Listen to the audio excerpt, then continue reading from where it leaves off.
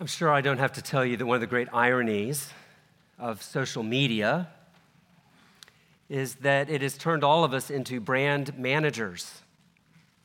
Regardless of what your occupation is, you are now an executive in the advertising industry. And the product that you are promoting is you. We live in a world now that tells us to promote ourselves in order to get ahead. We used to rely on references, but now we need to be our own best reference. And so, using the tools of social media and other things, we document our lives, we curate our experiences, and we put them out there for the world to see so that they would know what a great life we're living. Students scrub their social media as part of their college application processes. Job applicants are really required now to be on LinkedIn promoting themselves. And all of this has actually led to the creation of the influencer industry. You may not have heard of that industry. I assure you, if you're under the age of 40, you know all about it. You're probably on TikTok and you see these influencers all the time. It is a $5 billion with a B dollar industry annually, and it is growing rapidly. I grew up in the 80s, long before there was social media.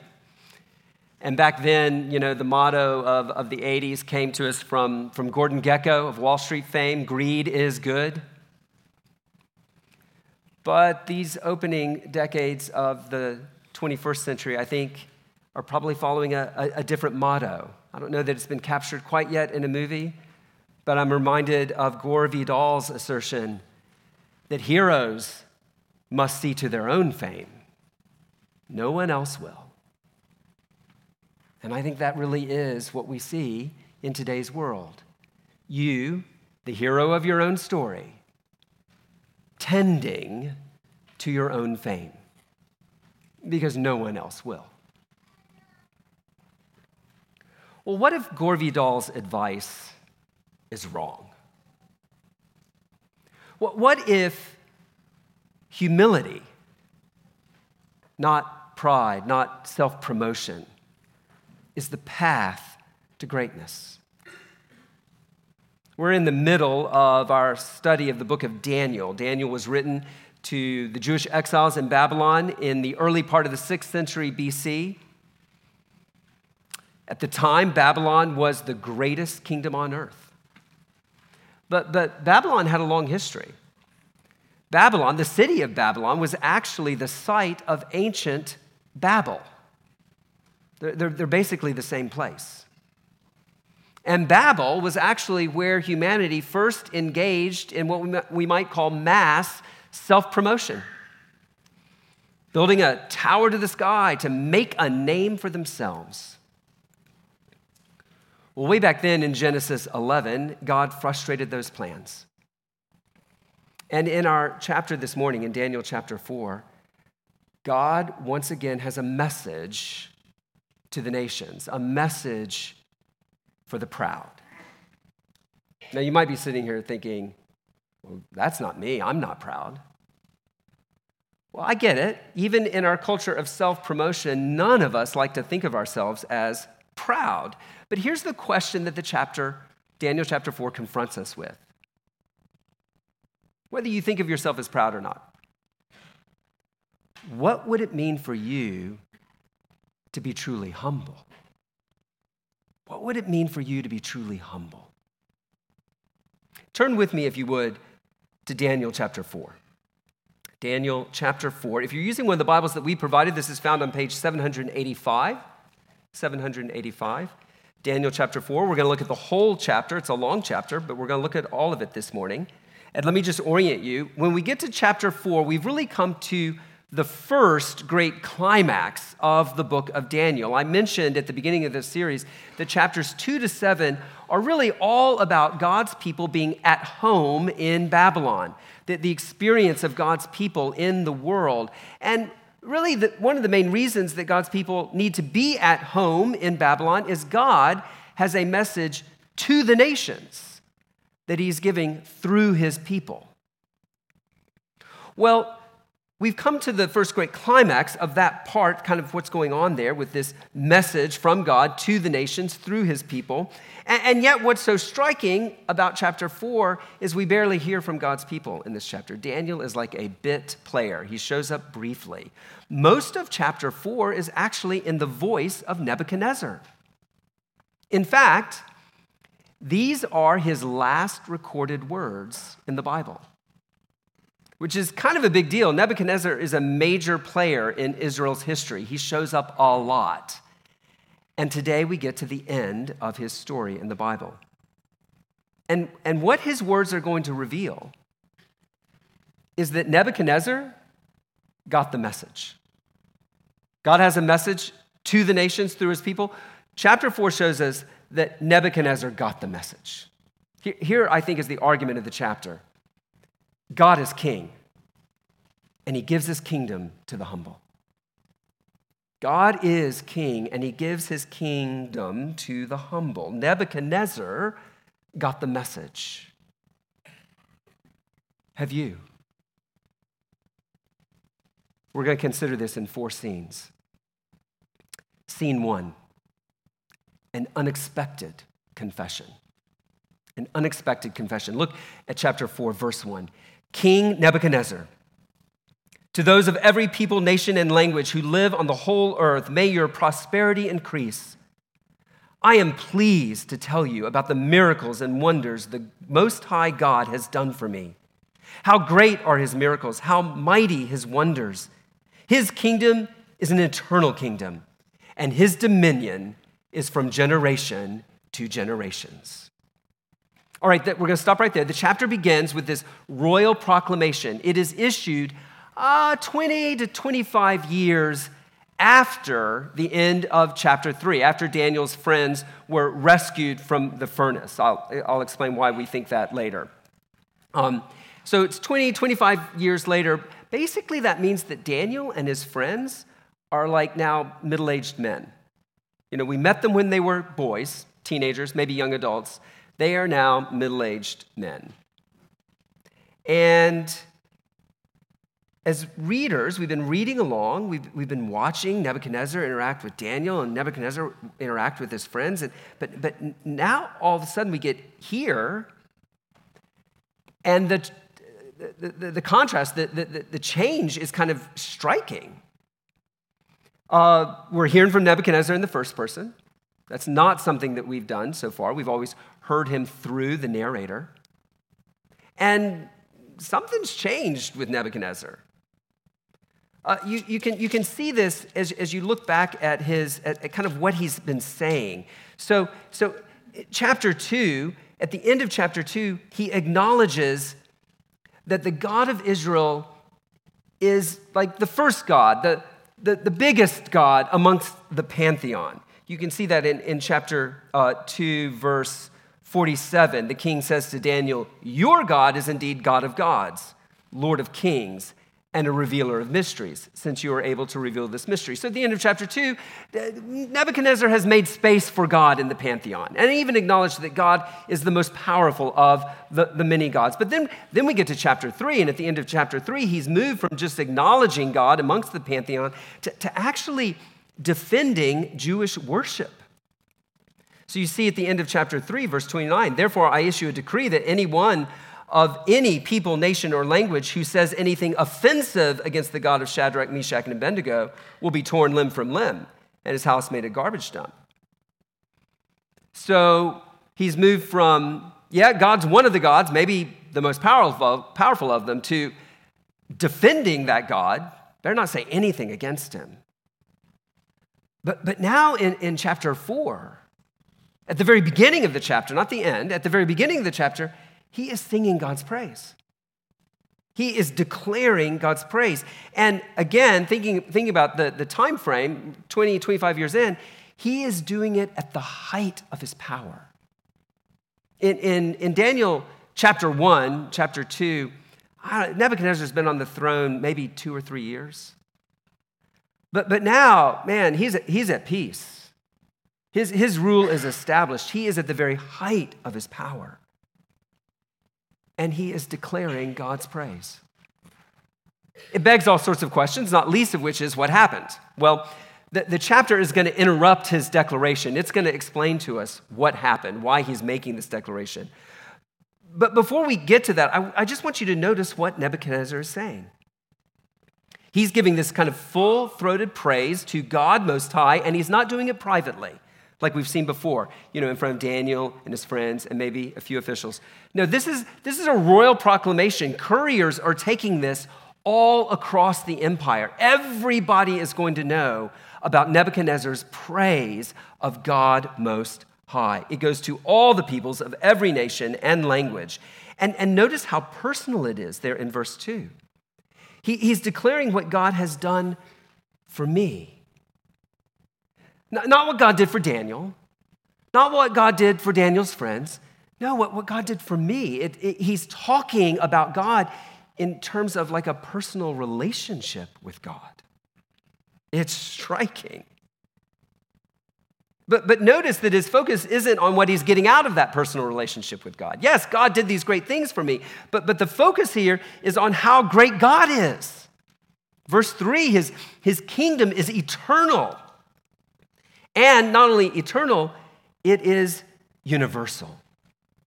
His dominion goes from generation to generation. It covers all people, all languages, every nation.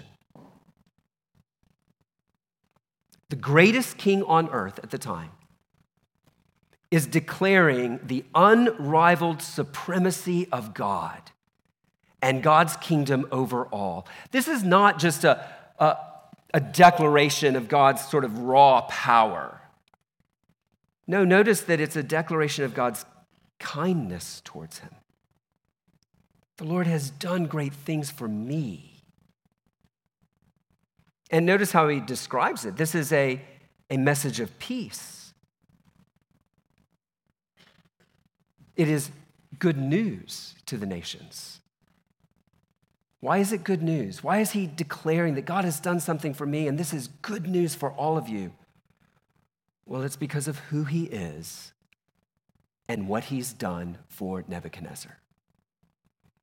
And the result of that is Nebuchadnezzar's praise. Maybe you're sitting here this morning and you're wondering what God wants from you. What does God want from you? What does he expect from you?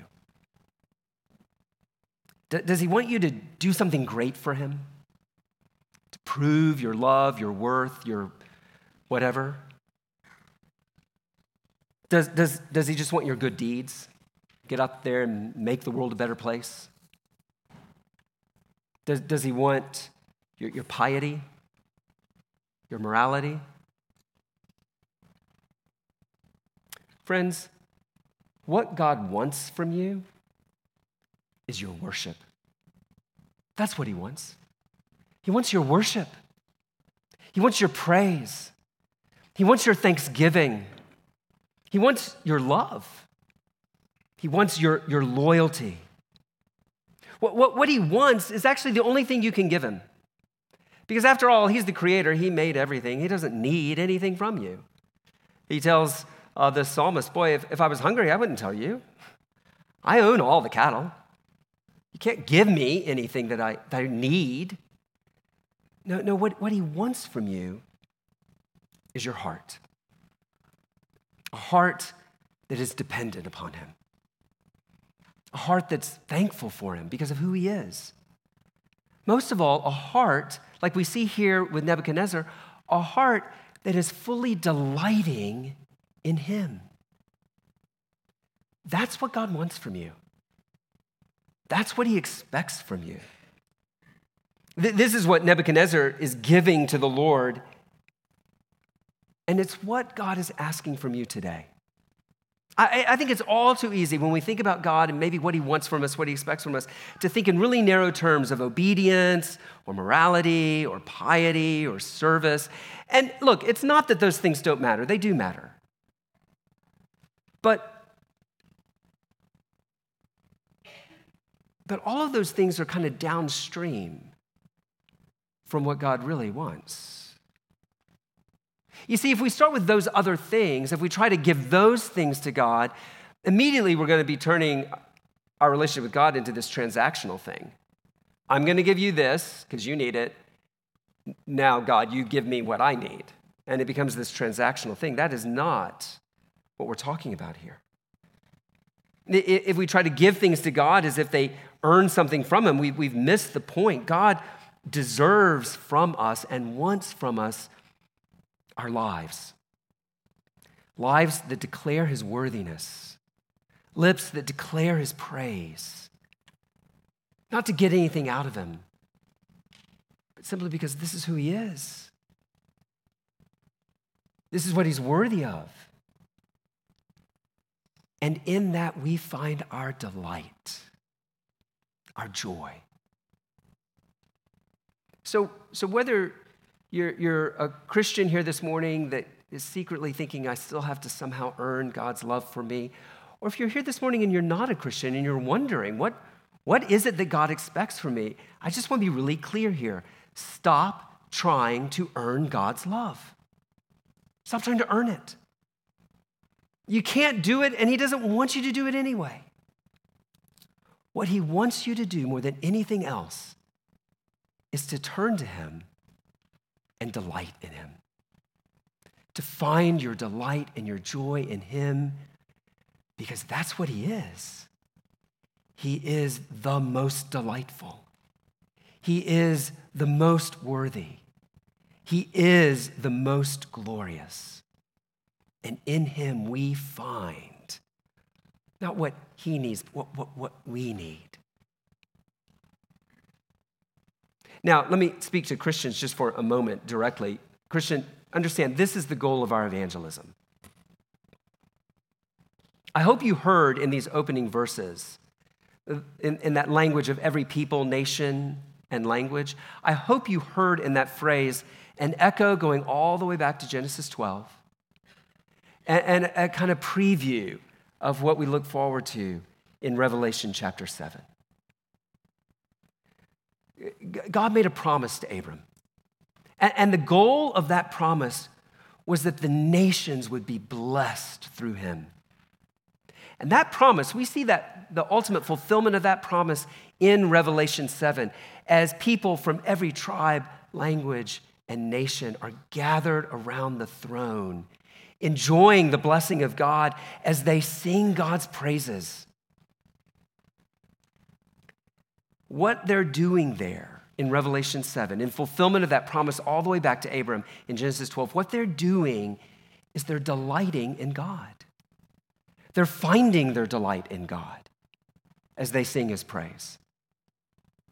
So I want to kind of reframe, reshape the way you think about evangelism, the way you think about telling people the good news about Jesus. When we share the good news, we're not trying to impose anything on anyone. We're not trying to get them to do something for us or for God. No, we're pointing people to the place where they're going to find their greatest delight. We're pointing people to the person where they're going to find their greatest love. In that sense, evangelism is a little bit like when you've read a really good book and you can't wait to tell a friend about it. Or you've seen this really fantastic movie and you can't wait to tell a friend about it because you think they're going to really enjoy this movie too. Friends, that's what evangelism is. We've found something absolutely delightful, absolutely wonderful in Jesus. And evangelism is that same impulse of just saying, hey, this thing over here, this movie, this book, this Jesus is the best. And I'd love for you to know him too. So the next time you have an opportunity to talk to somebody about Jesus and fear grips your heart, and I get it because fear grips my heart, because I don't like people telling me that they don't want to hear about this book that I loved, much less this Savior that I loved, right? I don't like rejection. But remember, If they reject the book, if they reject Jesus, I mean, that's on them. You're just trying to tell people about where joy is found. You're trying to tell people about where delight is found. Allow that to encourage you, to put a little bit of courage in your lips and in your gut when that next opportunity arises, because it is going to arise. Remember Nebuchadnezzar, who was pleased to tell people about this good news, and pray that you would have that same attitude. Well, what brought Nebuchadnezzar to this unexpected confession? It brings us to scene 2, an alarming revelation. An alarming revelation. This is going to be the longest scene and the longest part of the sermon, actually. Let me read this section, beginning in verse 4. I, Nebuchadnezzar, was at ease in my house and flourishing in my palace. I had a dream, and it frightened me. While in my bed, the images and visions in my mind alarmed me. So I issued a decree to bring all the wise men of Babylon to me in order that they might make the dream's interpretation known to me. And when the magicians, mediums, Chaldeans, and diviners came in, I told them the dream, but they could not make its interpretation known to me. Finally, Daniel, named Belteshazzar, after the name of my God, and a spirit of the holy gods is in him, Daniel came before me. I told him the dream. Belteshazzar, head of the magicians, because I know that you have the spirit of the holy gods and that no mystery puzzles you, explain to me the visions of my dream that I saw and its interpretation. In the visions of my mind, as I was lying in bed, I saw this. There was a tree in the middle of the earth, and it was very tall. The tree grew large and strong. Its top reached to the sky, and it was visible to the ends of the earth. Its leaves were beautiful. Its fruit was abundant, and on it was food for all. Wild animals found shelter under it. The birds of the sky lived in its branches, and every creature was fed from it. As I was lying in my bed, I also saw in the visions of my mind a watcher, a holy one, coming down from heaven. He called out loudly, "Cut down the tree and chop off its branches. Strip off its leaves and scatter its fruit. Let the animals flee from under it and the birds from its branches. But leave the stump with its roots in the ground and with a band of iron and bronze around it in the tender grass of the field. Let him be drenched with dew from the sky and share the plants of the earth with the animals. Let his mind be changed from that of a human, and let him be given the mind of an animal for 7 periods of time. This word is by decree of the watchers, and the decision is by command from the holy ones. This is so that the living will know that the Most High is ruler over human kingdoms. He gives it to anyone he wants and sets the lowliest of people over it. This is the dream that I, King Nebuchadnezzar, had. Now, Belteshazzar, tell me the interpretation, because none of the wise men in my kingdom can make the interpretation known to me, but you can, because you have a spirit of the holy gods."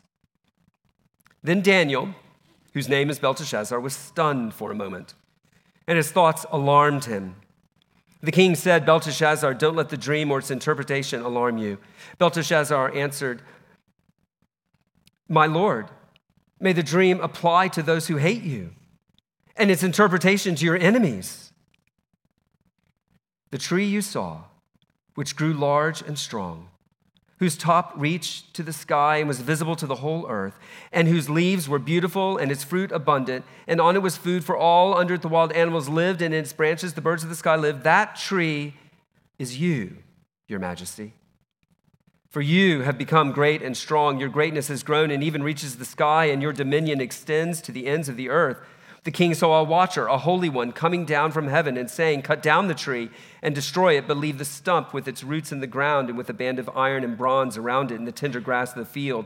Let him be drenched with dew from the sky and share food with the wild animals for 7 periods of time. This is the interpretation, your majesty, and this is the decree of the Most High that has been issued against my lord the king. You will be driven away from people to live with the wild animals. You will feed on grass like cattle and be drenched with dew from the sky for 7 periods of time until you acknowledge that the Most High is ruler over human kingdoms, and he gives them to anyone he wants. As for the command to leave the tree's stump with its roots, your kingdom will be restored to you as soon as you acknowledge that heaven rules. Therefore, may my advice seem good to you, my king. Separate yourself from your sins by doing what is right, and from your injustices by showing mercy to the needy. Perhaps there will be an extension of your prosperity. All right, so we get to this, and if we've been reading along, we immediately think of chapter 2 again, right? This just feels like chapter 2 almost all over again, only this time, the king doesn't say, tell me what the dream was. The king reveals the dream, and the Chaldeans still can't interpret it. Now, once again, Daniel is called in. We see that in verse 8. Nebuchadnezzar knows that a message has been sent from heaven. He's alarmed by it. He wants to know what it means. But he's seen Daniel at work before. 3 times he affirms, the spirit of the gods is in you. So he knows that Daniel will be able to give him the interpretation. And the chapter is set up or this section is set up in 2 parts. It begins with Nebuchadnezzar being alarmed by the dream, verse 4. And then Daniel hears it, and Daniel is alarmed at the dream he's been told, verse 19. Well, we start with the dream. The dream is of this amazing, beautiful tree reaching up to the heavens. It's providing food and shelter to all. The tree is flourishing, and it leads to the flourishing of all that are under it and around it. But then all of a sudden, a watcher, an angel from heaven comes down and gives the decree to cut down the tree. But don't rip it up by the roots. Leave the stump in the roots in the ground, bound by iron and bronze. And then the watcher explains why. And it's interesting because beginning in verse 15, the tree is now personified as a man. He, this tree, will be stripped of his sanity. He will live like a beast in the field for 7 periods of time. And then we're told the reason in verse 17. It is so that the living will know that the Most High is ruler over human kingdoms.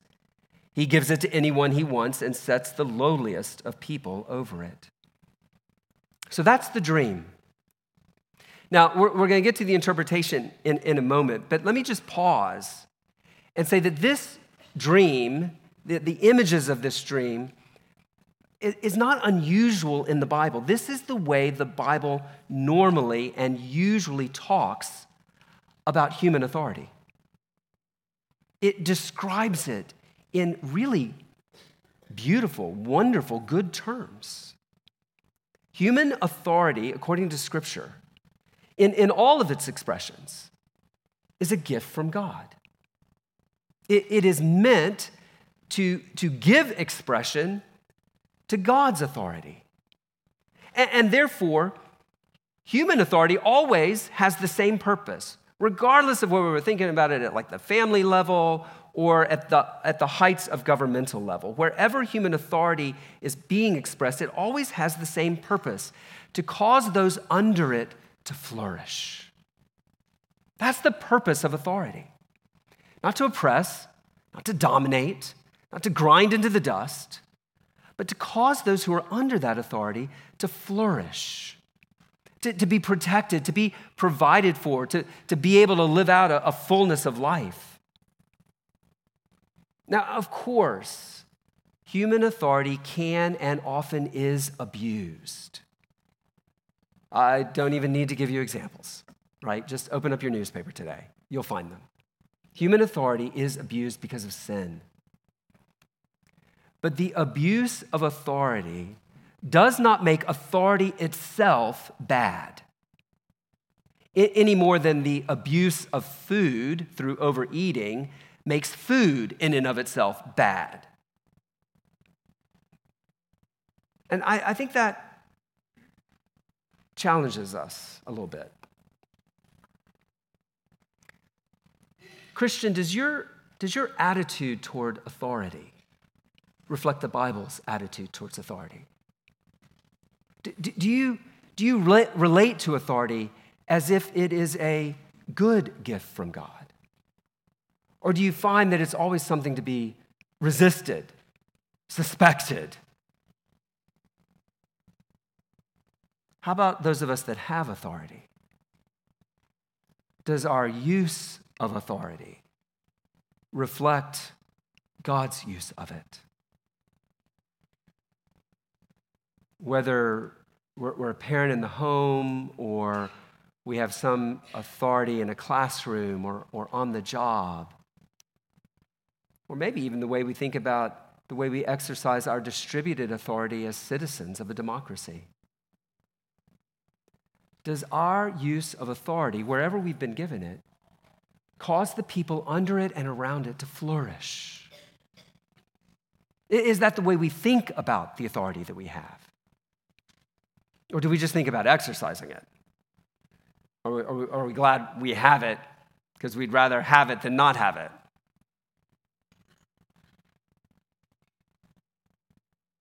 I think some of us probably need to walk away just from this description of this dream, describing human authority, and you get a very similar image out of David at the end of 2 Samuel. You can go and read his last words. He describes human authority in a very similar way.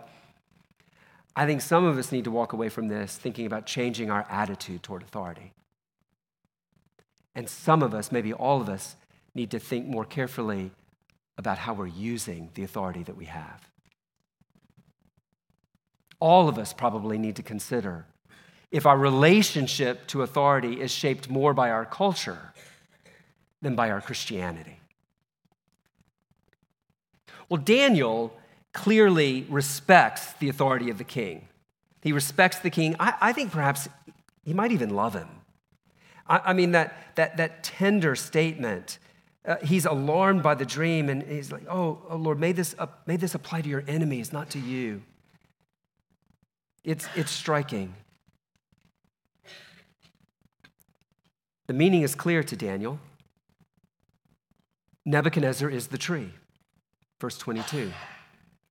And God has issued a decree against him, which means, that language of decree means it's not going to change. It's not going to be retracted. This is going to happen. He's going to be driven from human society in verse 25. He's going to lose his kingdom and his sanity as he lives like an animal for 7 periods of time. And this is going to happen until he acknowledges that God is most high, that God is ruler over all kingdoms, and that he gives kingdoms to whomever he wants. In other words, Daniel understands the meaning of this dream is that God is going to take everything away from Nebuchadnezzar until Nebuchadnezzar humbles himself before the Lord. I wonder if you've considered what is most offensive about you to God. Maybe what first comes to mind is a particular vice that you have, a sin. Maybe you assume that what's most offensive to God about you is some immorality that you yourself are even ashamed of. Friends, it's not any of those things. Yeah, those things aren't good, but again, those things are downstream. They are symptoms and expressions of what is most offensive about you to God. It's your pride. And I know that that's true because that tends to be the thing that is most offensive to us about each other, right? I mean, we are willing to forgive and bear with all sorts of faults and failings over and over and over again. But what gets us, what galls us, what gets under our skin about each other is when someone pretends to be something that they're not. When they set themselves up as better than.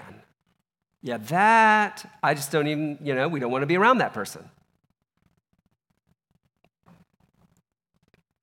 Do you know where pride shows up in your life?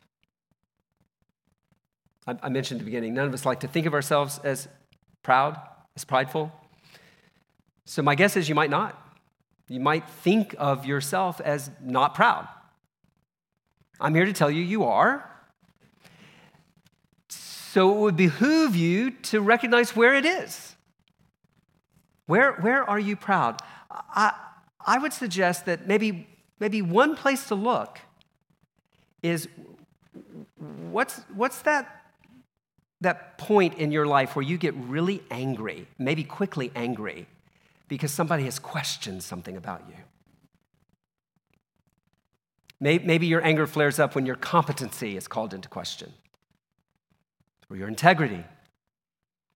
Maybe you feel this thing rising in you when somebody suggests that maybe you're not as kind as you consider yourself to be, or as loyal as you think of yourself, or as intelligent as you think of yourself. Chances are, I think for most of us, the point at which pride is most pronounced in our lives is a virtue that we're proud of, a virtue that we're glad we have, that we think, well, at least this isn't a place that I struggle. And when that virtue is touched, when somebody challenges your virtue in that point, the anger flares up. Friends, that's the place where you're proud. And it's worth trying to figure it out. It's worth asking yourself, what would God have to take away from me in order to humble me in that point of pride? What would God have to remove so that at that point I was no longer prideful? It's a good question to ask, because wouldn't it be better to humble yourself rather than be humbled? Here's the truth.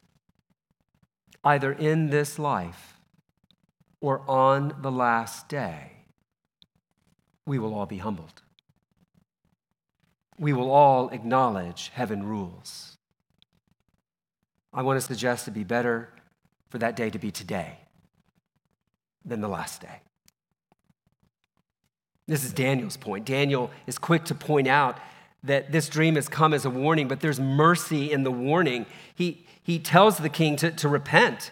He says there in verse 27 to separate himself from his sins, to demonstrate humility by ruling in justice rather than injustice, by showing mercy to the needy. And Daniel says, perhaps there will be an extension of your prosperity.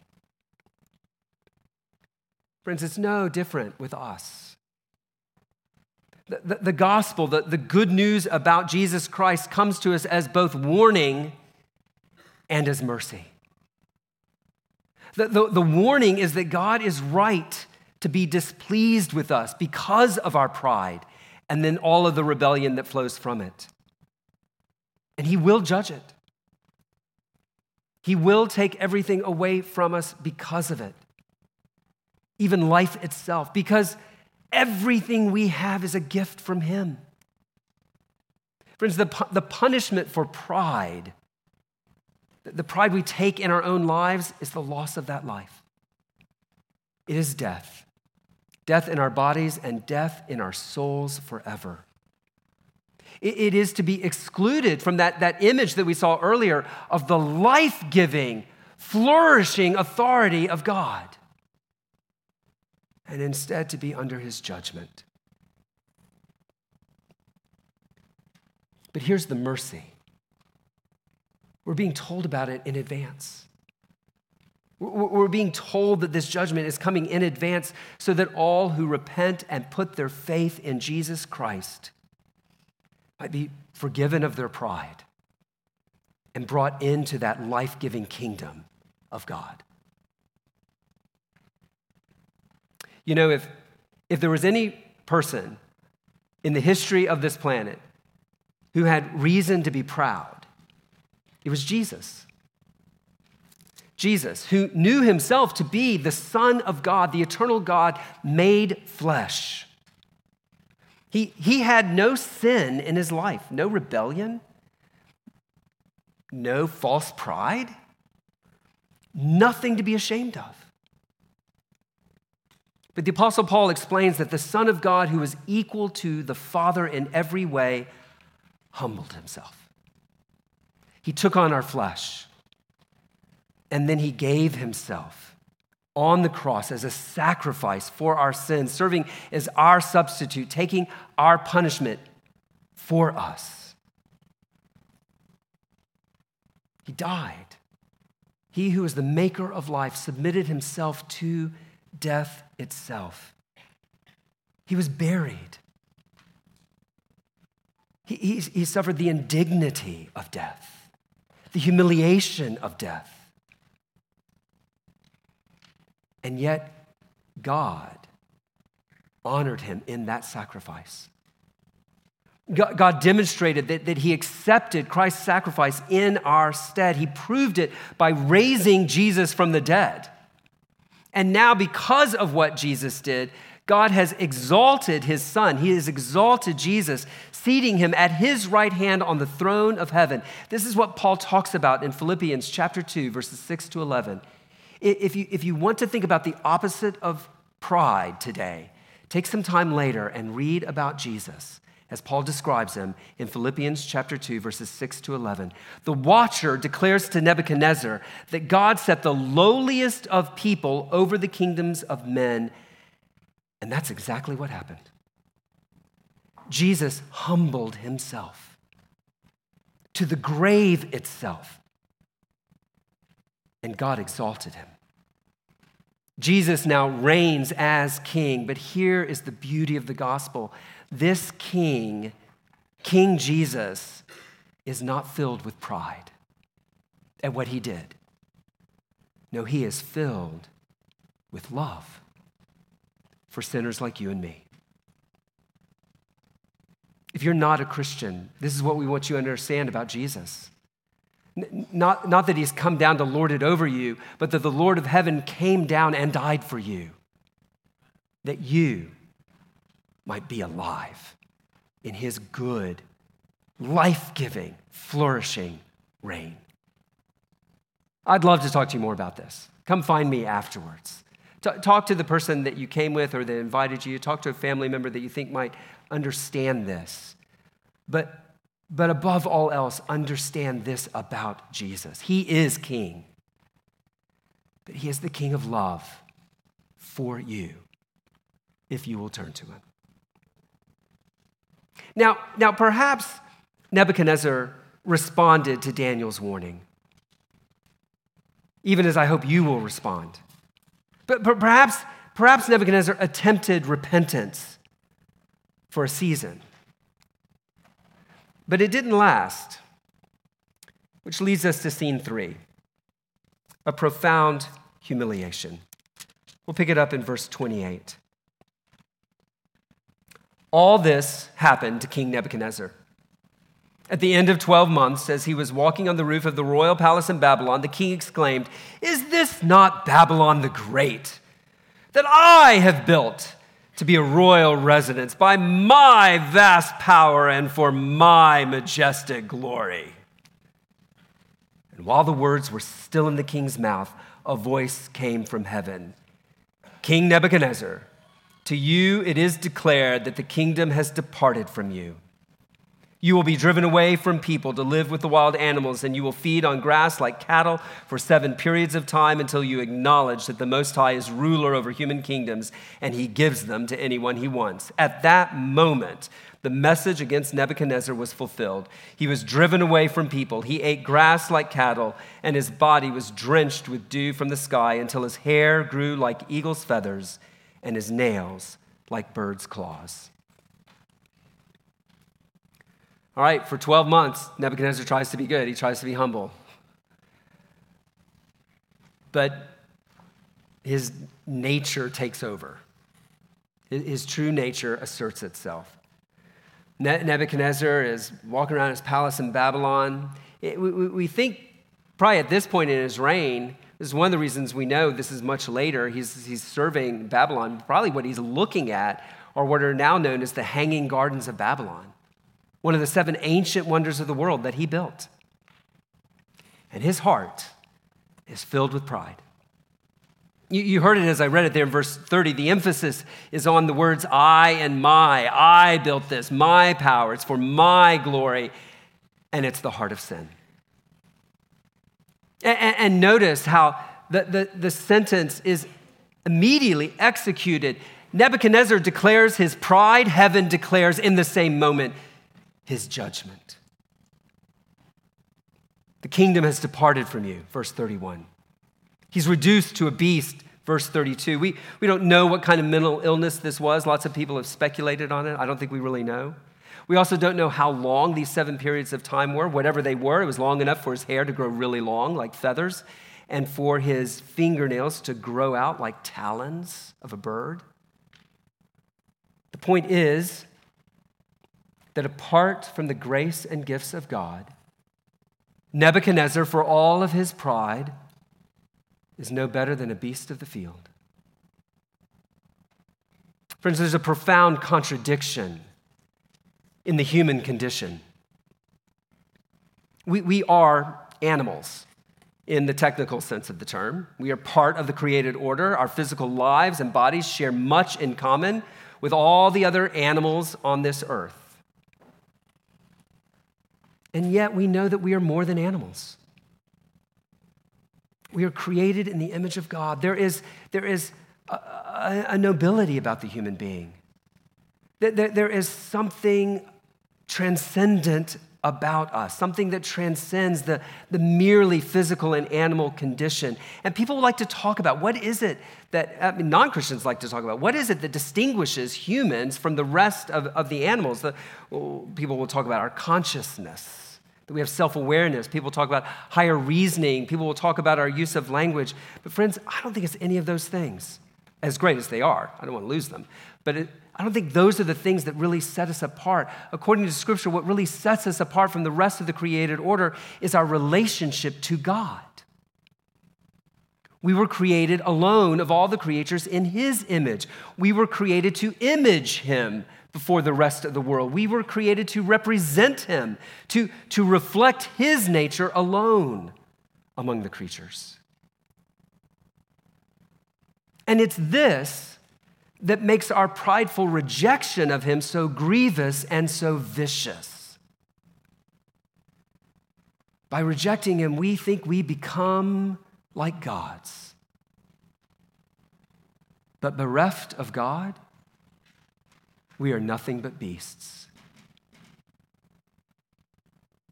Before the gospel can be good news for you, it must first humble you. The gospel brings us to recognize that we are not just rule breakers and line cutters.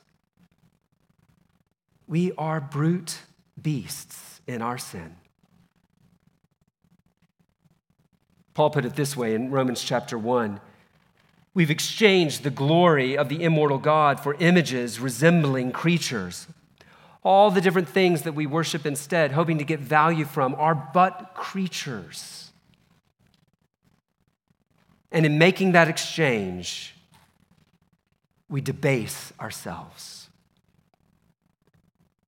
Friend, it's only when we realize this, it's only when we finally come to an end of ourselves that we will finally come to God. And that's exactly what happens to Nebuchadnezzar. It brings us to scene 4, an appropriate exaltation. We'll pick it up in verse 34. But at the end of those days, I, Nebuchadnezzar, looked up to heaven, and my sanity returned to me. Then I praised the Most High and honored and glorified Him who lives forever, for His dominion is an everlasting dominion, and His kingdom is from generation to generation. All the inhabitants of the earth are counted as nothing, and He does what He wants with the army of heaven and the inhabitants of the earth. There is no one who can block His hand or say to Him, "What have you done?" At that time, my sanity returned to me, and my majesty and splendor returned to me for the glory of my kingdom. My advisors and my nobles sought me out. I was reestablished over my kingdom, and even more greatness came to me. Now I, Nebuchadnezzar, praise, exalt, and glorify the King of the heavens, because all His works are true and His ways are just. He is able to humble those who walk in pride. From about verse 19 all the way to verse 33, we lost Nebuchadnezzar's voice. First because Daniel's speaking, but then Nebuchadnezzar loses the ability to speak, reduced to a brute beast. But in verse 34, Nebuchadnezzar's voice returns. He looks up to heaven. He acknowledges that God is most high and his sanity is restored. And now we hear the end of the song that was interrupted in verse 3. He actually picks up with the very same words that we were in verse 3 and now declares that not only is his dominion is an everlasting dominion and his kingdom is from generation to generation, but he says, no one can resist God. God disposes of history and God disposes of the universe however he wants. And he is right to do it. He is the righteous judge. No one will be able to say to him, what have you done? You've done a bad job running the universe. You've done a bad job running my life. No one will be able to say that. Nebuchadnezzar confesses that God is the righteous judge. You see, this is not just a song of praise. This is a song of repentance. Nebuchadnezzar is not just confessing God's raw power to do whatever he please. He's confessing his righteousness, that he is right to humble the proud because of who he is. And so Nebuchadnezzar exalts God, not himself, and comes into a right relationship with God. And what does God do in return? Well, God honors him. He restores his kingdom. Nebuchadnezzar gives us the final conclusion. He says, God is exalted because all his ways are true and just. He is able to humble those who walk in pride. Friends, the good news of the gospel is that when we exalt God as he deserves, rather than ourselves, God's response is not like our response would be. When people tell us how great we are, we get puffed up. We love it when people sing our praises. But that's not God. When we acknowledge God for who he is, God does not respond by saying, well, it's about time. I mean, it is about time you realized who I am. No, friends, God's response to those who humble themselves before him and exalt him rather than self, God's response is to give them more grace. More grace. He restores Nebuchadnezzar. He gives him more glory than he had before. James in the New Testament puts it this way: God resists the proud, but gives grace to the humble. Therefore, submit to God. Draw near to God, and he will draw near to you. Friends, God's gaze, his gaze of love is drawn to the humble, to those who have nothing to bring him except their need of him, who turn to Christ in all humility and acknowledge that what God says about us is right, and that what we need, all that we need, is what he can give us. And what does God give the humble who turn to Christ in the humility of repentance? What does God give us? God gives us himself. He gives us God. He comes and he dwells in us. He unites us with his people where he dwells with us corporately. He brings us into his kingdom. Having given us Christ, will he not also give us all things? Friends, God is king, and that's good news. And he gives his kingdom to the humble. He gave it first to Jesus Christ, who in turn gives it to all who come to him. So please, understand this. We will all be humbled before God. The only question is whether we will be humbled by his mercy or humbled by his judgment on the last day. Pray that God would humble you now so that he might exalt you with his Son in his Son's kingdom, under his Son's life-giving rule now and forever. Would you pray with me?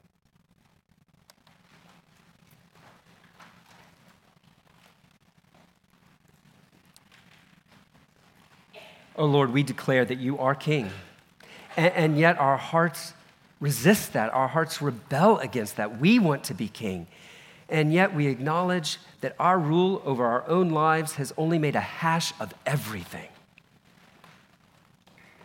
And so we pray that you would give us the grace to humble ourselves, to receive from you what we cannot provide ourselves. We pray that you would humble us to continue to walk in the grace that you've given us in Jesus Christ. That our lives, whether those lives go well or badly, whether those lives appear humble and mean in the world's eyes or successful in the world's eyes, that our lives, however you choose to dispose of them, would exalt you. For indeed, you alone are King, and your rule is what brings us life. We ask this in Christ's name. Amen. Amen. Now hear this good word from King Jesus.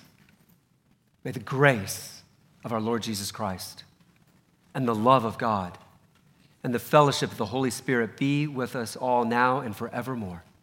Amen. Go in peace.